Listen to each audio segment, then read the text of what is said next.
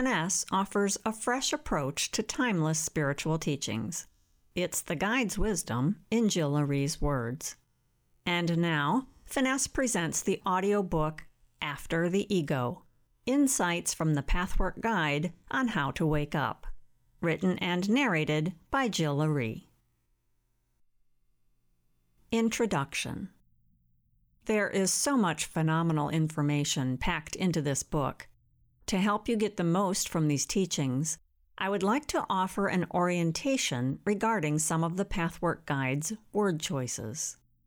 According to the guide, human beings have a tendency to get used to particular words. Over time, certain words can become so abused and misunderstood, they become negatively charged. As a result, we develop an allergy to them. Sin and evil are two such words. Other times, we will hear a word so often we come to think we know what it means and then don't think any further about all it represents. The word ego is in this category. So as you read along, the guide will regularly change up the words he uses, even though he is still essentially pointing to the same thing. Here are other words the guide uses to refer to our ego: ego self, ego mind, conscious awareness, dualistic consciousness, immediate consciousness, limited consciousness, limited mind, mind, outer mind, and superimposed mind. In this collection of teachings, the guide will be presenting ideas regarding the awakened state, about how to wake up, which is something your ego may not yet be familiar with. In truth, every incarnated being on this planet has the same long-term goal: to wake up. So, understanding more about it is incredibly important.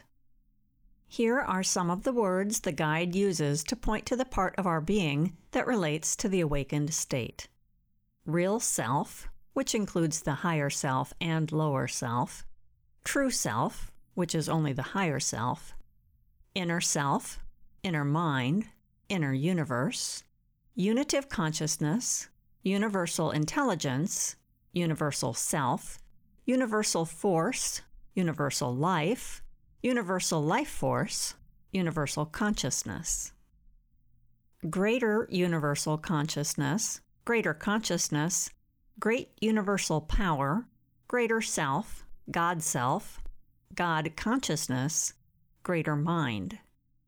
Inner divinity, deep mind, unlimited mind, infinite consciousness, expanded consciousness, divine consciousness, and awakened consciousness. As these teachings unfold, you will come to see how this word-changing strategy, if you will, helps us break up rigid structures in our mind, so our mind can expand beyond itself. For the ego mind has a tendency to believe it knows. But there is much the limited ego mind does not yet know, especially if we have not yet experienced this larger aspect of ourselves. In many lectures, the guide refers to the mind's tightly held beliefs as images. It's as though we took a picture of a thought and then put it in a frame and set it on the shelf of our mind. By now, we've looked at it for so long, we don't even notice it is there. In our work, we must come to see our images and take them out of the precious frames we have put them in.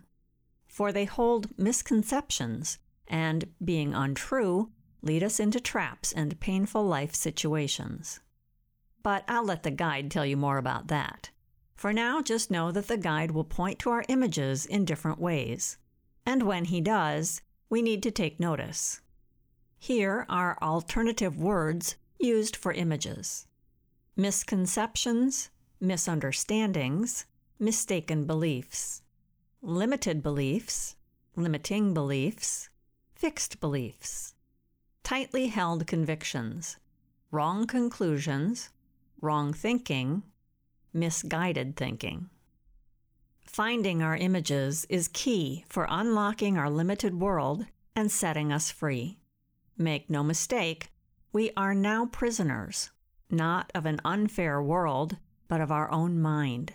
And yet there is so much more to life we can experience once we open to the truths presented in this book.